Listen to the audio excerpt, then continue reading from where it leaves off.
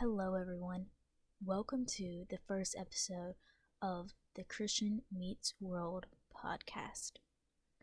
The purpose of this podcast is to help Christians learn more about the Bible and to connect to the world which we live in. My intention is to break down complicated topics into simple concepts and build them up from there. The first topic which we're going to cover is apologetics.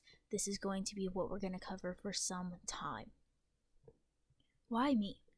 You may be wondering what authority I have. While I have no formal authority or seminary training, I have spent the past 7 years of my life studying apologetics. So I have a zeal for this topic.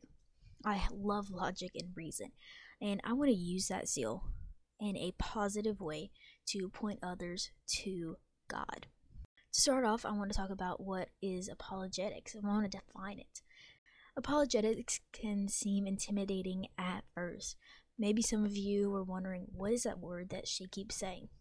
Well, most Christians that I have talked to kind of have heard of it.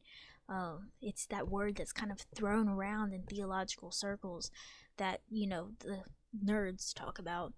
But sometimes Christians have a hard time defining what it actually is. And like I said in the introduction, I want to break down complicated topics. So the simple answer is that it is the part of Christianity which gives a defense of Christian beliefs. Now, of course, it has a lot more that we can unpack about it. We can unpack the history of it. We can unpack the different types. And we're going to explore a little bit of that during this episode. But put simply, it is the idea of making a defense. Now, I'm a history nerd. I love history. And I really, really, really love Greek history. Just that entire world fascinates me. Apologetics is a term which is rooted in Greek history. That alone is enough to make me geek or Greek out. Sorry, that was a terrible pun. But let's go back to ancient Greece for a minute. Now, a lot of times whenever we're thinking of Greece, we think of Athens and Plato and Socrates. And the term apologetics goes back to those very things. The root word is the term apologia. And the context of when it was used is whenever an accuser would make an accusation and the defender would seek to defend himself against that accusation. One of the most famous stories of this taking place is in Plato's The Apology. What happens is Socrates, the infamous philosopher, is on trial for the crimes of disagreeing about gods and corrupting the youths of Athens. Now, based on the English title of the book, we might think, oh, Socrates is going to apologize, and he's going to say he's sorry. However, that's not what happens. Instead, he defends himself against his accuser. And this is what we know as apologia, as apologetics, defending oneself. And, once we have this story, we kind of understand how we get the word apologetics from apologia. Oh, and spoiler alert, Socrates loses the trial and dies. Okay, on a more serious note, as Christians, there's an entire world which does try to take down Christianity and the Bible. So it is important that we understand how to defend our faith. This is something that we see take place in Scripture. Perhaps the most famous verse when speaking of apologetics is 1 Peter 3:15. What we see here is that Peter is telling Christians to have a reason for the hope that they have. He then instructs them that the defense is to be given with gentleness and respect. Not only is apologetics instructed in the Bible, as we see in this verse, but we also see it practiced. Perhaps the most prominent examples of apologetics are seen in the book of Acts. Throughout the book, we see Paul defending the message of salvation. The Bible makes it clear through instruction and practice that Christians ought to understand what they believe and why they believe it, so that they can defend what they believe. Let's spend a few minutes discussing different aspects of apologetics. There are 4 main aspects of apologetics. The first is providing proof. This proof can be philosophical, scientific, or historical evidence. We see Peter use this kind of apologetics in Acts 2, when he is giving proof on why Jesus is the promised Messiah that the Jews have been expecting. The second aspect is giving a defense. This is the most common in Scripture, and it deals with clarifying misunderstandings and answering objections. The third is refutation. Now, this is a more offensive approach to apologetics, and I've heard some people say that we really shouldn't practice this one, and I think this is where a lot of aggressive attacks take place. However, it is important because we have to compare Christianity to other religions, because that is what the outside world is going to do. And when they ask about another religion, we have to have a reason why we don't subscribe to the beliefs of that other religion. And so what this aspect does is it breaks down beliefs of other religions and other worldviews which don't correspond to reality and truth. And lastly, there's the application of apologetics. You see, apologetics is meaningless unless we apply it. What is the point of breaking down what someone believes unless you tell them about the good news of salvation? About the news that the world is broken and everyone has done something to keep them from having a relationship with God, but that we can trust that when Christ died on the cross, that removes the barrier between us and God.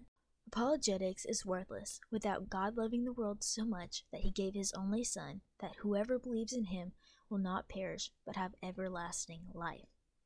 I want to go into a little bit more about how we can apply apologetics, because the whole point of this podcast is to help bridge the gap between ideas and practice. Here we see Jesus quotes Deuteronomy, an Old Testament book about the laws, and he says that we ought to love God with our mind. See, there's an intellectual aspect to loving God. And I don't mean like, oh, we have to know super complicated theories about how wormholes develop in order to love God. No.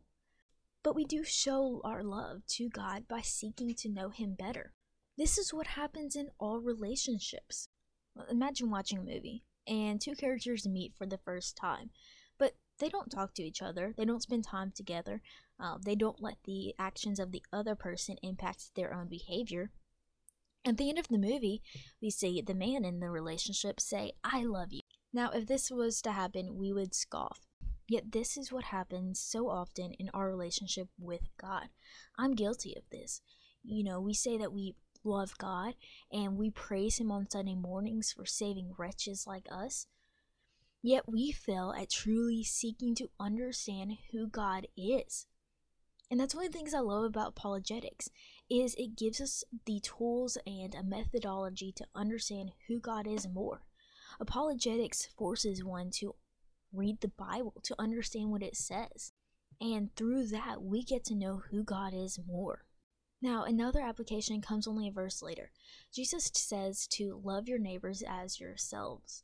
Now, if Christianity is true, we have people who don't understand the world from a biblical perspective. Now, one of the fundamental ways that a Christian can love others is to share the truth of the good news of Christ, so that others can avoid making choices and facing consequences for not having their lives correspond with the reality which God made. See, God made life. He knows the best way that life is to be lived. So either you're in favor of that and you're living on God's side, and that can only happen through belief in Christ, or you're living in opposition to that, and you're going against the way that God intended life to be.